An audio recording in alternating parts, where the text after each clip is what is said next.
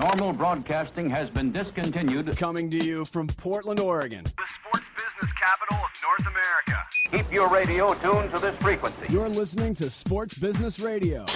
Now, your host, I tell you, I've never seen anything like that guy. Brian Berger.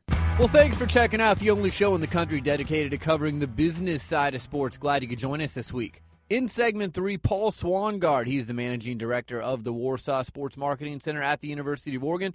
We're going to discuss the news this week from the NFL that NFL owners opted out of the current collective bargaining agreement with the Players Association. Could we see a year without a salary cap in 2010 and a work stoppage in 2011? We're going to discuss the possibilities with Paul in segment 3. In segment 4, SportsCent's Rick Bucher. He's ESPN's NBA insider. He's going to join us to discuss plenty of happenings from the NBA, from this past week's draft lottery to front office and coaching movements to the NBA playoffs. We'll have plenty of items to discuss with Rick Bucher in segment 4. A couple of other notes. Visit my sports business blog or download the SBR podcast on demand. Just go to sportsbusinessradio.com. Lots of headlines coming up next for you. The NFL, more news from the NFL. The biggest contract ever paid out to an NFL rookie. It was handed out this week. We'll give you all the details. And the 2012 Super Bowl. It's been awarded to someone. Who is it? Stick around and we'll tell you. Sports Business Radio coming up next. When something is right. This is Brian Berger from Sports Business Radio. I know many of our listeners dream of a job in the sports industry but don't know where to begin. To me, it's an easy call. Go where sports business education got its start, at the Warsaw Sports Marketing Center at the University of Oregon. As the first business school in the country to offer undergraduate and graduate programs themed around this multi-billion-dollar industry, the Warsaw Center offers a unique blend and strong general business training, sports business curriculum taught by industry experts, and rich out-of-classroom experiences, including real-world consulting projects, study tours, and internships. With a strong industry and alumni network and a staff dedicated to accelerating your career, the Warsaw Center has a proven track record of placing students in teams, league offices, corporate sponsors, marketing agencies, sports media, and sports shoe and apparel firms. But like any elite team, there's only a few spots on the roster. To learn more, visit sportsbusinessradio.com for a link to the center's website. The Warsaw Sports Marketing Center. Passion, integrity, and leadership in sports business education.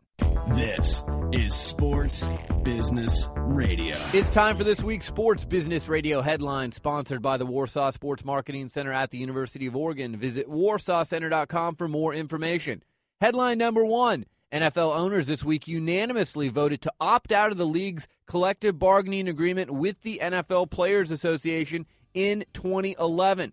The move does not immediately threaten to disrupt the relatively harmonious coexistence between owners and players, but trouble could be on the horizon. March of 2010 is really the new deadline for an agreement. If a deal is not reached by that time, there would be no salary cap for that season, which would make things pretty darn interesting. If there's no deal by the end of the 2010 season, then players could be in jeopardy of being locked out by owners in 2011. Now, if that happens, players would likely decertify the union in a bid to avert a lockout, a move that potentially would expose the owners to an antitrust lawsuit by the players. Nathan, I mentioned all of this. It's very complicated, but the good news is there's a few years to work this out. The ridiculous news is, and the silly news is, there's billions of dollars to be shared in this pie by the owners and the players. The NFL makes more money from TV dollars than any other league. It's ridiculous if they can't reach some agreement. Well, this could be disastrous for the NFL. I mean, we've seen what's happened to Major League Baseball in the past when they have to have a work stoppage. And you're right, there's so much money with the NFL, you'd think that they'd finally find a resolution for this, but it doesn't look like it's going to be the case as of right now. Our next headline, and this has to do with why the owners are upset. The Atlanta Falcons signed quarterback Matt Ryan, the third pick in April's NFL draft, to a record 6-year, $72 million deal, including $34.75 million as a signing bonus. That's guaranteed. It's the largest contract ever paid to an NFL rookie. Ryan's deal dwarfs the deal signed by the top pick in the draft. That's lineman Jake Long, who signed a 5-year, $57 million deal with the Dolphins, $30 million guaranteed. Nathan, I don't remember a draft, in any draft, any sport, where the number 3 pick basically gets $20 million more than the number 3 pick gets $20 million more than the number 1 pick. Well, what's ironic about this is we just talked about this on the show a couple weeks ago, that there weren't any huge names in this draft compared to drafts of the past, and yet we're still seeing this kind of money being thrown around. I mean, this is unbelievable. Well, it's guaranteed money, and that's what's concerning for the owners. The NFL, where there are non-guaranteed contracts, when the guaranteed money continues to go up, the owners get worried. Now, Arthur Blank, the owner of the Falcons, has signed big checks before. He's the one who signed Michael Vick's 10-year, $130 million deal back in December of 2005, and we all know what happened with that deal. Our next headline, the new home of the Indianapolis Colts, Lucas Oil Stadium. They were awarded the 2012 Super Bowl this week. The stadium seats 100,000 people. It opens this fall. One of the big selling points to owners for approving the Super Bowl in Indy is that the city will build a new practice facility for the Super Bowl itself, and the facility then will be given back to the community to be used for the area's young athletes. I think this is really cool, and I think it's cool that the Super Bowl is going to come to Indy. Usually it's in the warm weather cities, but Indy is very deserving of a Super Bowl, and Bill Polian, who we've had on this show before, is one of the key components to getting this done. Well, and Indy's a sports mecca, and the NCAA is there, the Brickyard's there, so it's a sports mecca. It's a great place to have the Super Bowl. Speaking of the Brickyard, the Indy 500 taking place this weekend, Danica Patrick, she's been hot since winning her first IRL race in Japan last month. She's on the cover of SI this week. Expect TV ratings to be up big as Patrick continues to bring the casual fan to the sport. NASCAR is going to counter the Indy 500 with the Coca-Cola 600 this weekend. Our next headline, Nike and the Yankees have agreed in principle to a 5-year sponsorship agreement set to begin in 2009, the team's first season in the new Yankee Stadium. That's according to the Sports Business Journal. The deal ends the 11-year partnership between Adidas and the New York Yankees. Nathan, this is big news, and Nike is going to do some guerrilla marketing at the All-Star Game in a few months, and they're going to start to establish a real big presence, and they may not be done with the Yankees. They might go sign a deal with the New York Mets as well. Well, the exposure they're going to get from this is ridiculous. Adidas has been synonymous with the Yankees brand. We see the Adidas logo all over the walls and behind the backstop at Yankee Stadium. This is a big deal for Nike, and the exposure they're going to get in New York, the biggest market, is gigantic for the Yanks. Former USC basketball player O.J. Mayo this week fired Bill Duffy and Associates. The story was first reported by CNBC. Duffy and his agency are under investigation by the NBA Players Association for being linked to payments made to Mayo. We spoke about this story extensively last week with Scott Wolf from the LA Daily News. I'm sure there's a lot more coming up with the story, and we will discuss it in future weeks on this show. NBC earned a 6.214 overnight Nielsen rating for last Saturday's race coverage of the Preakness Stakes. And Big Brown captured his second leg in his quest for the Triple Crown. Those ratings are down 3.1%. Big Brown trying to become the first horse since Affirmed in 1978 to sweep the series at the Belmont Stakes on June 7th. Big Brown making big money, Nathan. $50 million in stud fees his owners have collected. He's even got an endorsement deal with UPS, which I guess their tagline is, "What can Brown do for you?" Well, Brown can help your ratings, I'll tell you that much. The third leg of the Triple Crown, which is the Belmont, is going to be watched by a lot more people than if Big Brown had not won the Preakness. So watch out for those numbers. I think they'll be huge, and if he wins it, it might actually lift the interest in horse racing next season as well. I want people to remember a few weeks ago after the Derby, I said Big Brown will win the Triple Crown because the field is so diluted. He's not really racing against anyone who's very good. He's never lost a race. I think he's going to win the Triple Crown. Well, we'll stay tuned. I'm on board with you, but it's happened before. We've predicted that, and it didn't happen last time. Coming up next, Paul Swangard. He's the managing director of the Warsaw Sports Marketing Center at the University of Oregon. Lots to discuss. How is this NFL thing that happened this week? The opting out of the collective bargaining agreement. How might that affect things for the NFL and how they do business? We're going to discuss that with Paul Swangard next. You're listening to Sports Business Radio. We'll be right back.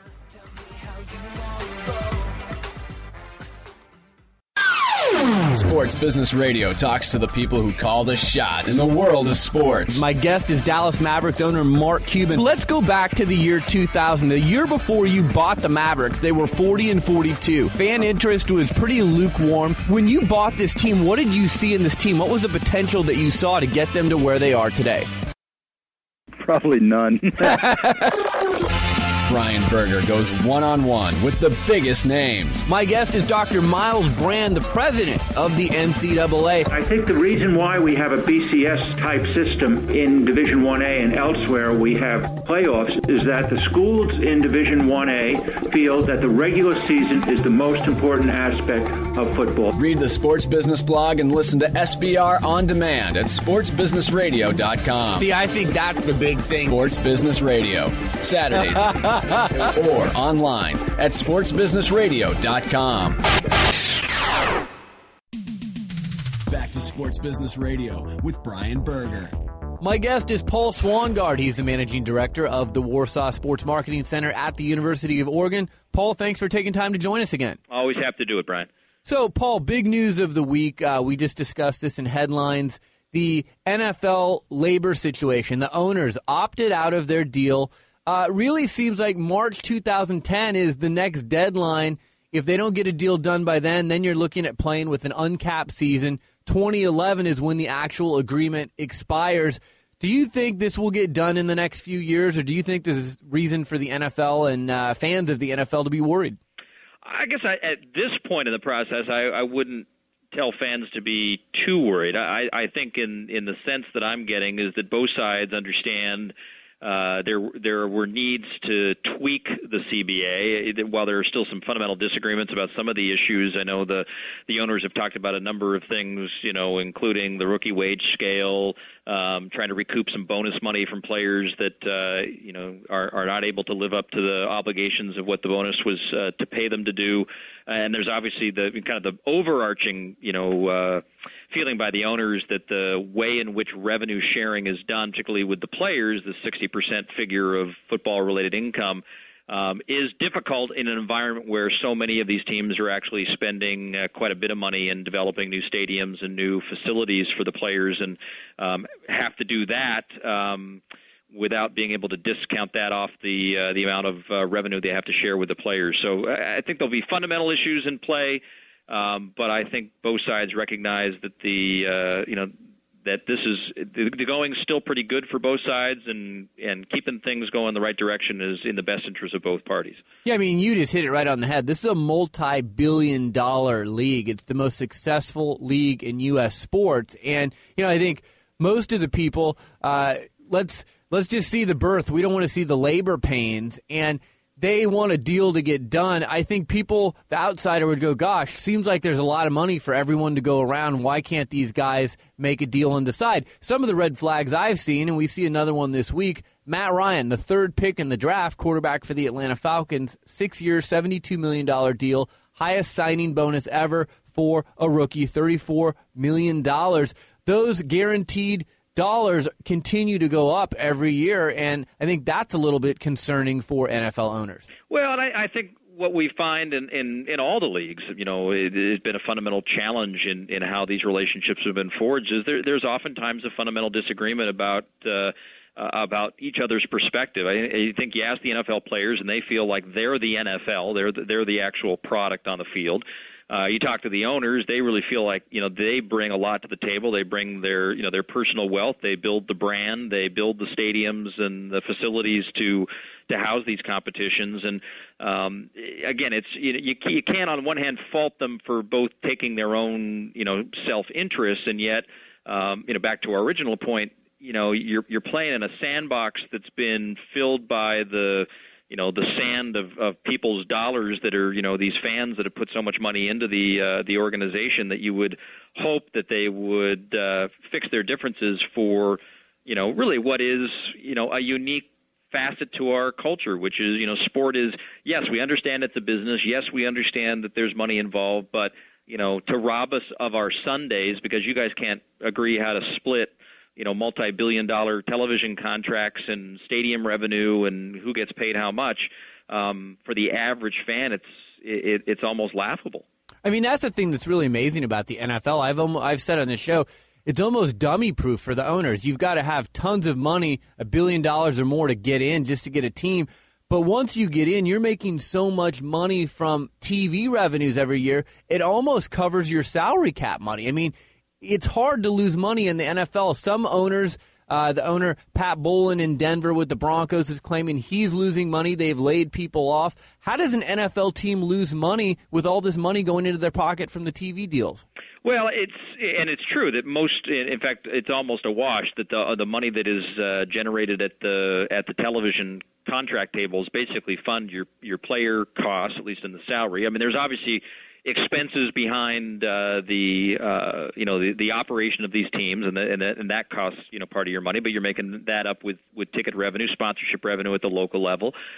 Where it's really become a little bit of a challenge is for a lot of these team owners who have gone in and built new facilities that have laden them a little bit with either some upfront investment or sizable debt service to pay off over the course of maybe 20, 30 years, and it has drawn down the amount of money they have at the end of the season to either pay their shareholders. Now, the irony here is that, and we often teach this here in the Warsaw Center, is when you look at the broader context of where the real value here is for an NFL owner, is the real value is in the asset valuation. These teams, I mean, Daniel Snyder and Jerry Jones in Dallas, I mean, they now have teams that are being valued by Forbes well in excess of $1 billion.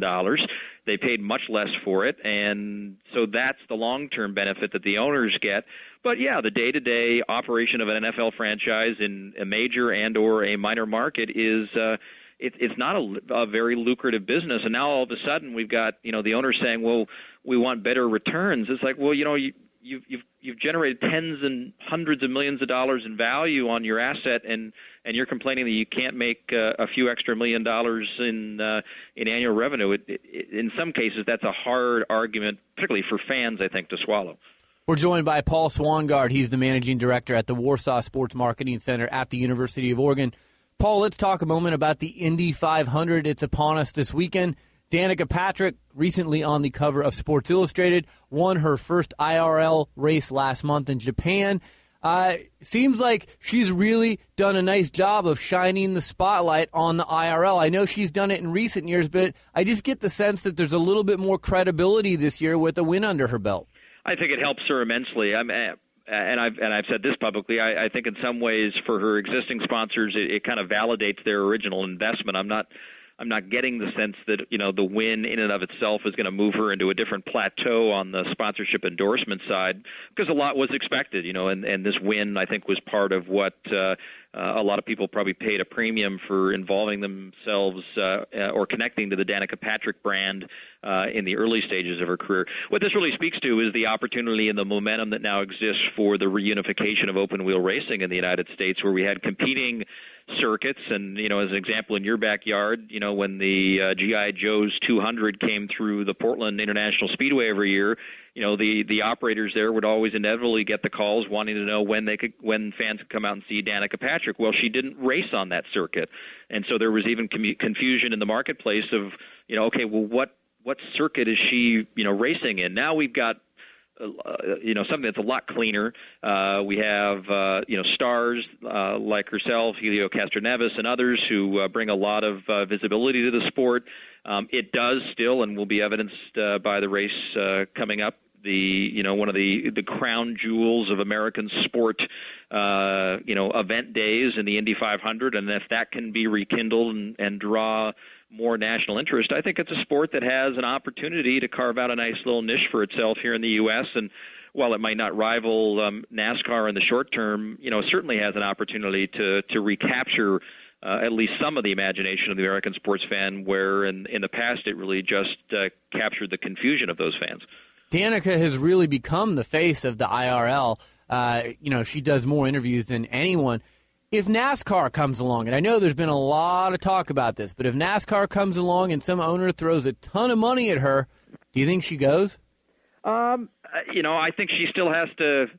I think she still has to continue to build her credibility as a driver, and if it's the feeling that she has the ability to create that credibility by crossing over, my sense would be, and I'm not having ever sat in the middle of a race car in either of these circuits, I don't know what transferability her skills would have vis-a-vis moving into the NASCAR realm. So my best suggestion to her, while it'd be great financially, and it would be certainly another way to raise some publicity value and get tapped into the NASCAR landscape. There may be some good. It might be better to be the face of this new unified open wheel racing series rather than being another face and perhaps just a new face to the world of NASCAR. Let's talk some Major League Baseball for a moment. I thought one of the more heartwarming moments in all of sports this year, John Lester, cancer patient who has battled cancer and fought that, pitches a no-hitter at Fenway Park. Red Sox become the first team since the 74-75 Angels to have back-to-back no-hitters, not in the same game, but the last two that have been pitched by the Red Sox. Last year, Clay Buchholz pitched. Fenway Park, it's really becoming a magical place. They win the World Series there.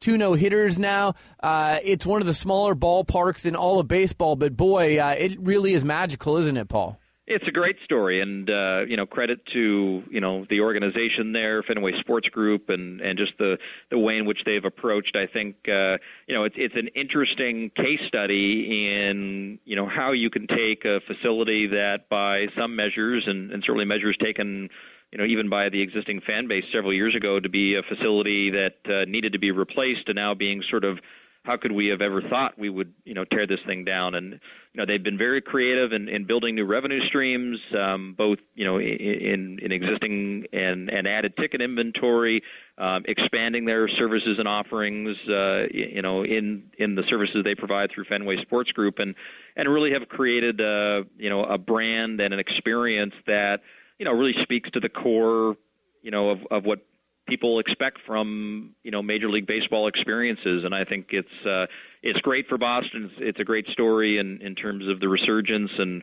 I think everybody's certainly enjoying more victories there than maybe they've seen in the past decades. And the biggest challenge will be continuing to keep that momentum going, and recognizing that they'll not be in a position to maybe win a championship every year, and still needing to find ways to be competitive on the ticket and the sponsorship front. But right now, I would be hard pressed to think of another baseball experience that could sell any better right now than even a matinee or an evening game at Fenway Park. It's just interesting. We had Michael Colt from the Tampa Bay Rays on the show last week, and they're looking at building a 34,000-seat stadium. It would be the smallest in Major League Baseball.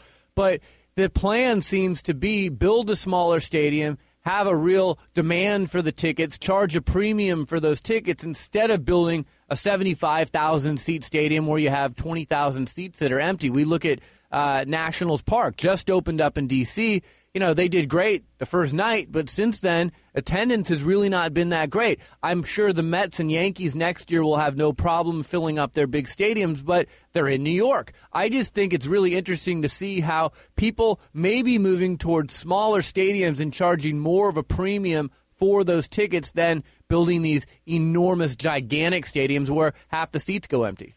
Well, and anyone who spent any time in any economics course knows that scarcity can drive demand, and that's really what's at play here. And I think you'd want to have a building, and again, at the end of the day, this also speaks to kind of creating a compelling entertainment experience. I would say 35,000 people in a 35,000 seat facility would create a more entertaining experience than those same 35,000 people in a 75,000 seat stadium. And so creating that type of environment, recognizing that you're trying to entertain people, who are obviously devoting a fair portion of their time, energy, and dollars to come out and watch these things. It makes perfect sense. And it's one of the reasons as well. We've seen certainly one of the trends we've seen in some of the other sports leagues, most notably the MLS, is looking to build stadiums that really fit the market and also fit the scope of what the sport is. And, when the MLS first started, you had them playing in,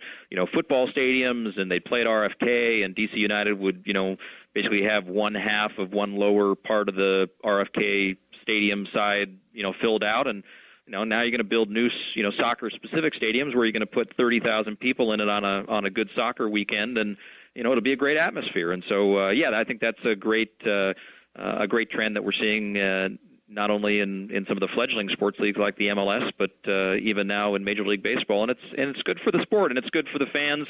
And while they may have to pay a premium to get that experience, I guess the argument there is I think you're getting what you're paying for instead of just being charged more for an experience that you and I have both been in ballparks that you were the only guy or gal in the section, and it's just not the same. No, it's not the same. Paul, before we let you go, give us the latest from the Warsaw Center.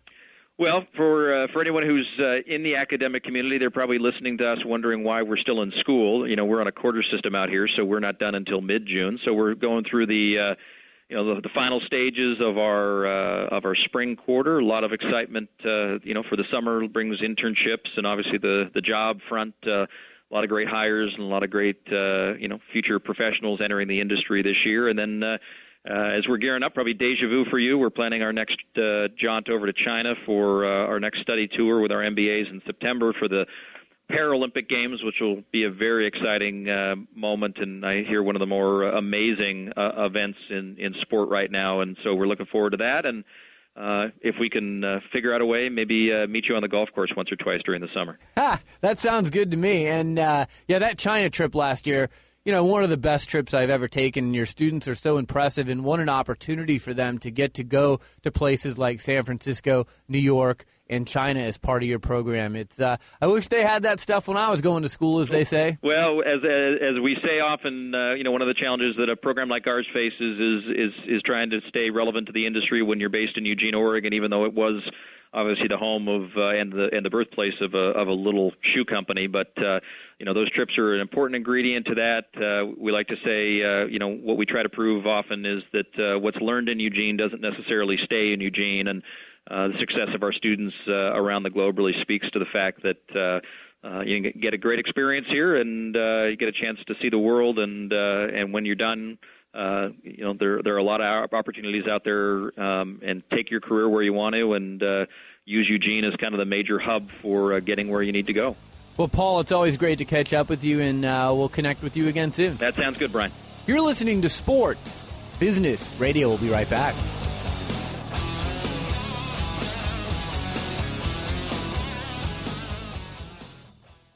Hi, this is Brian Berger, host of Sports Business Radio. When I'm looking for a place to have dinner with family, friends, or business associates, there's only one restaurant on my list. Morton's The Steakhouse, the best steak anywhere. In its 28th year in business, Morton's serves only the finest quality foods, featuring USDA prime-aged beef, fresh seafood, hand-picked produce, and decadent desserts prepared to perfection. Not to mention the award-winning wine list. When my destination is Morton's, the best is always on the menu. And they treat me like a VIP during every visit, whether in the dining room or the private boardrooms. With almost 75 restaurants conveniently located around the world, Morton's is the gold standard when it comes to steakhouses. To find the Morton's nearest you or to make a reservation, go online to Mortons.com. Morton's, the best steak anywhere, and the official steakhouse of Sports Business Radio. One-on-one with those making the big-time decisions that impact your sport. This is Sports Sense on Sports Business Radio. Sports Business Radio. My guest is Rick Bucher. He's ESPN's NBA insider. Thanks for taking the time to join us. My pleasure, Brian. It is indeed a busy time, but I've always got time for you.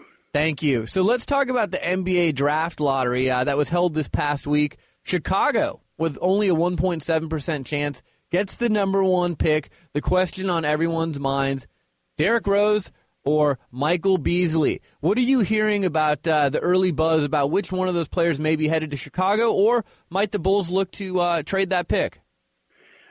There's always talk about trading a pick, but at the end of the day, the value of getting a guy, of picking the best player out of a draft class and getting him at the price that you get him for a number one pick, those trades invariably never happen. In a case where a team might be unloading some salary versus a team that needs that last piece, and wants to go for it now, that's generally where you see those trades happen. So thinking back to Denver being able to get a top 5 pick to get Nene, but those are very rare, and they invariably, in fact, I can't remember, quite honestly, the last time the number 1 pick was traded, and certainly not since the rookie salary scale has come into effect have we seen it. So all that said, I fully believe, actually, we're probably going back to Chris Webber, the Chris Webber days, in terms of the last time we saw that happen, and that was before the rookie salary scale. So that said, I wouldn't expect to get it. I wouldn't expect to see it dealt. And if they're just going to go simply by player talent, Derrick Rose is an absolute no-brainer. And but you never know with these things because they have a glut of point guards, and it's possible sometimes, every now and then, teams will draft for need rather than best available, and we'll just have to see what happens with Chicago. Now, Miami has the number 2 pick, and last year with the Oden Durant debate, everyone said that Sam Presti had the easiest job in sports. You just take whoever the Blazers didn't take. Is it that simple with Miami, or do you think Pat Riley, who was talking this week about, we want to leverage this pick as much as possible, do you think there's any legitimacy to the fact that, it seems like Riley wants Rose. So let's say Rose goes to Chicago, and now you're left with Beasley. Does he maybe move that pick to someone who really wants Beasley and try and leverage that? Again, he possibly could, but then you get into the difficulty of they don't have cap room. So they would have to deal that to somebody who did have cap room. And again, that cap room would have to be available. You'd either have to make a deal. The deal wouldn't happen draft night by and large if that was going to go down. It would be arranged that a deal would be made after July 1 when potentially more cap space would be available to a particular team that would be wanting to make that deal. Again, those are so difficult. I get the sense that Riley's speaking out has as much to do with the fact that he's not coaching now, and so if he's going to get his competitive juices going, it's by playing every angle as the GM. And also just drumming up business. Miami had a horrendous season, and nothing titillates a season ticket base like the prospect of. I mean, if he just said simply, well, you know what, we're going to take whoever the number, whoever's left, we're just going to take the number 2 guy. That doesn't have a whole lot of juice. But when you say, hey, you know what, we might dangle it out there to see if we can make a deal. Well, now that suddenly piques people's interest, thinking, hey, you know what, if they got a real player. Dwayne Wade comes back healthy. Sean Marion stays. Wow, we could be a player sooner than we thought. People might just re-up their tickets based on that. So there's always the entertainment marketing angle going on when you're talking about the NBA draft. We're joined by Rick Bucher. He's ESPN's NBA insider. Rick, as we get closer to the draft, there's always discussions of other trades. Are there players in the league that you look around at and say, I think these are going to be some pretty hot names amongst the GMs as we get closer to draft night? Obviously, Carmelo Anthony's name has been out there, and the Denver Nuggets have been trying to make a deal, seems like for about a year now, trying to reduce their cap hit, and they haven't been able to do it in part because there's a lot of disarray in their front office. That said, they're going to continue to explore possibilities of moving either Carmelo Anthony or Marcus Camby or both. So I would expect to hear his name out there. Questions about what Ron Artest is going to do with his contract and would Sacramento want him back.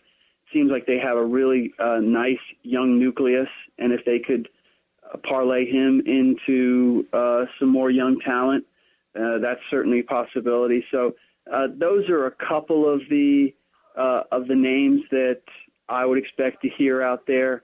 Corey Maggette being another one in L.A. Some of the same suspects. I've heard Michael Redd too. You know what? I would that would not surprise me at all, because what surprised me about Milwaukee hiring Scott Skiles and doing it early, a decision I have to imagine they would regret at this stage, because so many other qualified coaches became available. Right. Why rush into that decision? But Scott Skiles and Michael Redd and Andrew Bogut, for that matter, are not. Those are diametrically opposed personalities. There's no way that they coexist. So it doesn't surprise me that Redd's name might be dangled out there. Wouldn't be surprised if the Milwaukee Bucks have to completely revamp their roster because of the head coach that they hired. God, that's just so interesting. I mean, let's talk about some of these coaches' openings for a moment. You know, I read Bill Simmons today, and he was saying how Mike D'Antoni, if he would have just waited a few more weeks, maybe he would have taken that Chicago job and had the number one pick. Phoenix has a vacancy. Chicago has a vacancy. What are you hearing about those? Who's going to be coaching in those two cities next year?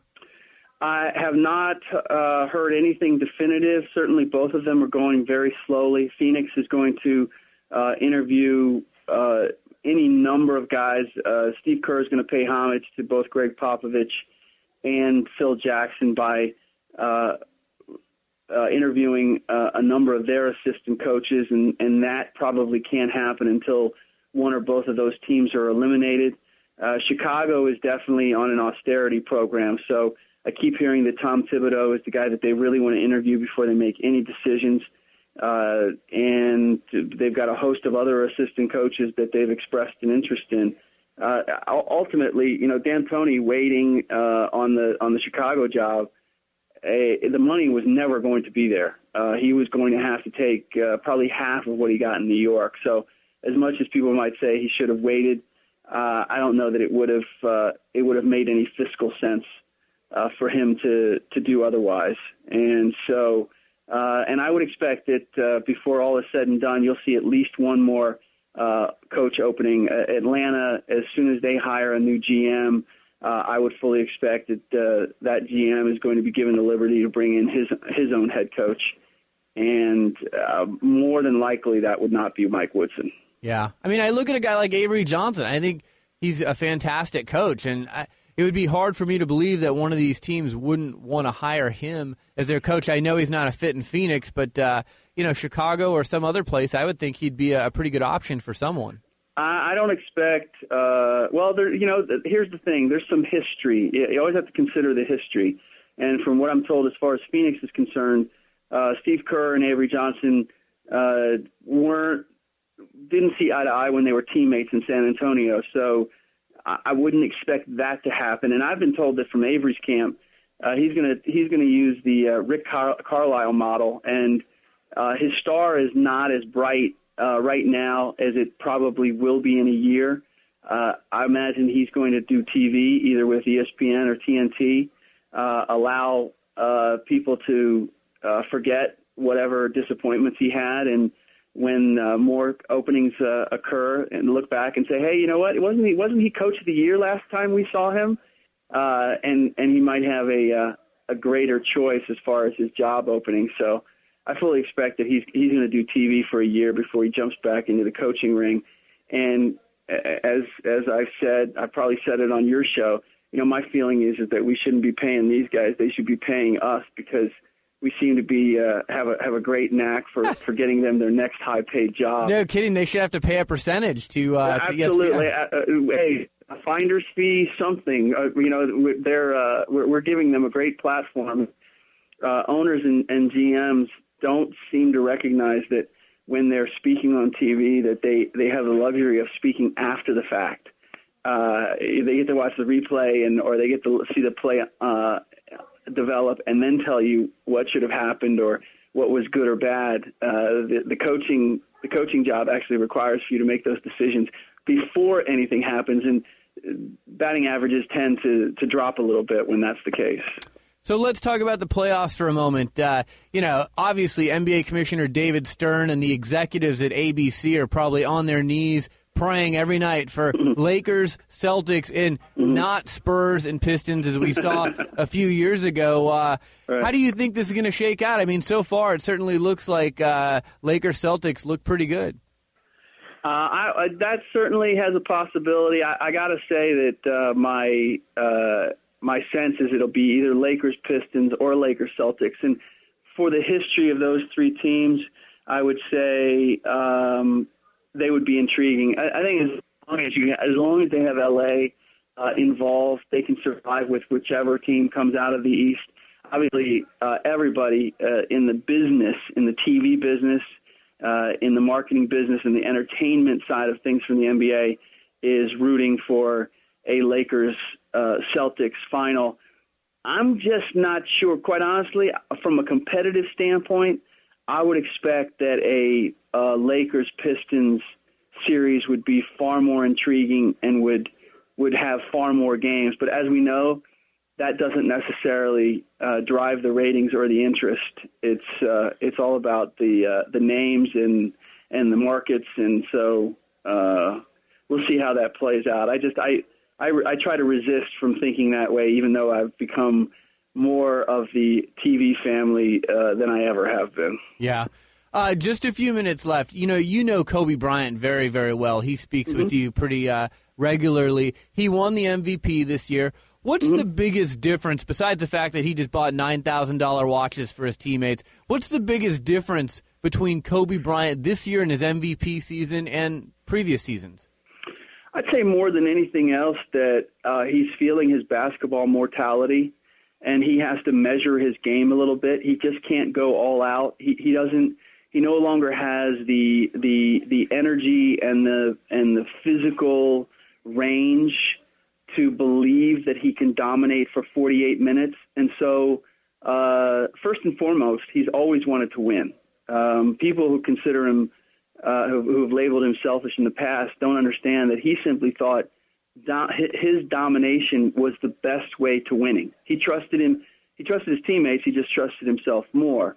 Now he's at a stage where he realizes I can't get there without these guys. So I need to utilize them. I need to cultivate them, and that's what you see. It was clear in Game 1 that for the first three quarters, he was all about trying to get Pau Gasol and Lamar Odom going, no matter how badly they were playing, feeling that I need not only to get them going for this game, but I need them to feel good for the series. And it was amazing. This tells you just the greatness of Kobe Bryant. He then, the fourth quarter, absolutely toyed with Bruce Bowen. When he decided, it was a matter of, it was astounding to see a guy against a perennial defensive player of the year say, oh, I'm not worried about my scoring. I can go and get mine whenever I want against this guy, and then went and quite honestly did it.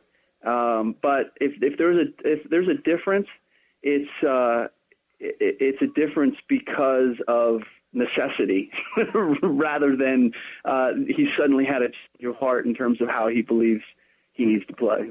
Yeah, I mean, the other thing that's astounding for me and for listeners of this show, when you look at Kobe, a few years ago, this guy's image was really in the tank after being such a bright star for so many years. And now he's getting endorsement deals again. He just signed a deal with Coke, and people want to associate their brand again with Kobe Bryant. He's one of the more well-spoken guys in all of sports, and he seems different now. I watch him on PTI, and he smiles, and he can make fun of himself, and he just seems to be a different person than he was in years past. A big part of it is he's matured. He's 29 years old, and he's been around forever, so we sometimes forget that he's only 29 years old, and this was about the time that Michael Jordan started winning championships. And so we sometimes forget that it takes a while for these guys to evolve. And I more than anything, it's a combination of the fact that he's simply matured, he feels comfortable around his teammates, and he's also, again, because he's feeling his basketball mortality, he's thinking about his legacy. He's thinking about how people will view him in the long view. And he doesn't want to be remembered in a negative light. He wants to be in the conversation as the greatest player who's ever played. And what he's learned over the years is that, fair or otherwise, people equate personality they put that in the equation, and he's never scored high marks on that front with a lot of people. He's trying to change that. Well, Rick, I appreciate you taking the time. Guests appearing during our Sports Sense segment will be treated to the gold standard of all steakhouses. Morton's the Steakhouse, the best steak anywhere. For the Morton's nearest you, go online to Mortons.com. Rick, always great to catch up with you. Continued success during the playoffs, and we'll catch up with you maybe before or after the draft. Sounds great. Thanks, Brian. You're listening to Sports Business Radio. We'll be right back.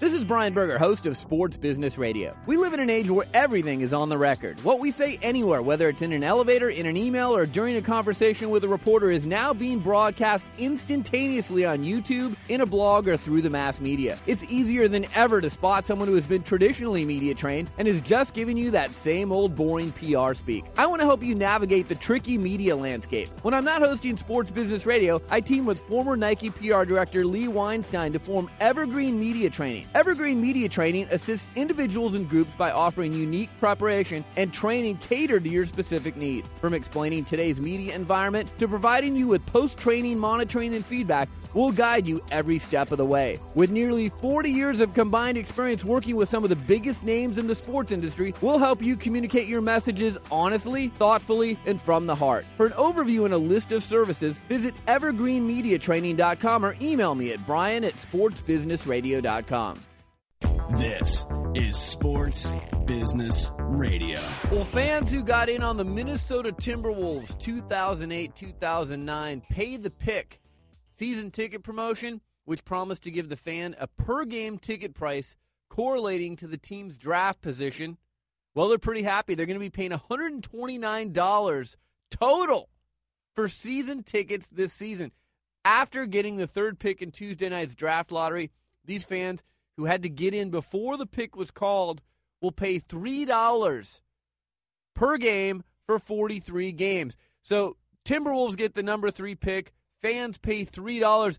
This, to our knowledge, is the lowest season ticket package ever offered by a pro team, minor league or major league, Nathan. Well, what's amazing about this is even if they'd gotten the 14th pick, which is the lowest pick you can get, they still would have only paid $602. So, I mean, no matter what, you're going to get a great deal on season tickets. And this is, once again, why the Timberwolves are one of the better franchises in the NBA, I think. I want to see where these seats are, though. Are they in the nosebleeds? Are they decent? Who cares? I mean, but if you got a $3 ticket and you're sitting down low in the 100 level, that is like the steal of all deals. Well, if you get a $3 ticket, you're sitting in the nosebleeds, you can have 2 beers and a hot dog and not feel like you just got robbed. Well, yeah, I mean, they're going to pay probably 6 times more for parking. They'll probably pay $20 for parking. That's what they charge here in Portland for a Blazers game. But $3 for a ticket to the game. Well, let's talk about what other teams in Minnesota go for. The Minnesota Twins, 67 games, go for $1,206. And the Minnesota Lynx, the WNBA team, for 16 games, you're paying $320. So you're getting twice the amount of games. You're getting to see an NBA team for a little over $100. This is a steal. Well, and attendance wasn't good in Minnesota last year, and the team wasn't very good first year post Kevin Garnett. They've got a young team that obviously they're going to get a good pick now. Hey, maybe this is a way to expose people to your product and get some more season ticket holders. Last note, Tiffany & Company announced this week it signed a 2-year partnership with Maria Sharapova. We talk about her often on this show, one of the highest earning female athletes in sports. We've had her agent Max Eisenbud from ING on the show before. She's going to wear Tiffany earrings during each of the 4 Grand Slam tournaments, including this weekend at the French Open. She's going to be wearing 18-karat gold wave earrings. You know, she always looks great in these Nike-designed outfits that they make for her. Now she's going to have some bling-bling to go with it. Well, this is a big tournament for Maria. If she can capture the French Open, she can capture the career Grand Slam, which is a sought-after title, and it's just going to make her that big of a marketable athlete. Lots of thank yous on our show this week. Rick Bucher from ESPN, Paul Swangard from the Warsaw Sports Marketing Center, our show staff, Nathan Roach, Bobby Corser, Josh Blank, Darren Peck, Ron Barr, James Harris, and Doug Zanger. Our sponsors, Morton's The Steakhouse, the Warsaw Sports Marketing Center at the University of Oregon, ProTrade.com, and Evergreen Media Training. A podcast reminder, you can catch our show on demand via podcast every week by going to sportsbusinessradio.com and clicking on the podcast page. Nathan, quickly, is Danica Patrick going to finally win the Indy 500? No. She's not, okay? She's not. Bobby, you're our racing guy. Is Danica Patrick going to win the Indy 500? By at least 7 car lengths. Wow. Okay. I am also going to agree with Bobby. I don't know if she'll win by 7 car lengths, but I have a feeling this is the year for Danica with the Indy 500. I guess we will see. She'll finish 4th. Finish 4th, okay. And I guess we don't know who's going to win the Coca-Cola 600, but we'll talk about it on next week's show. It's been fun this week. I'm Brian Berger. Have a great week, and we'll talk to you next weekend right here on Sports Business Radio.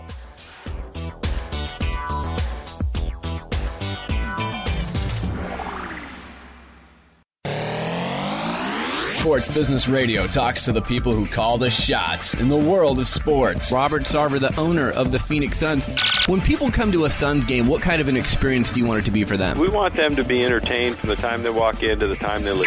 The co-owner of the Sacramento Kings, Gavin Maloof. Gavin, thanks for joining me. My pleasure, Brian. How are you? Dr. Miles Brand, the president of the NCAA. Sports Business Radio. Saturday. That's why you're a smart business person. Or at sportsbusinessradio.com.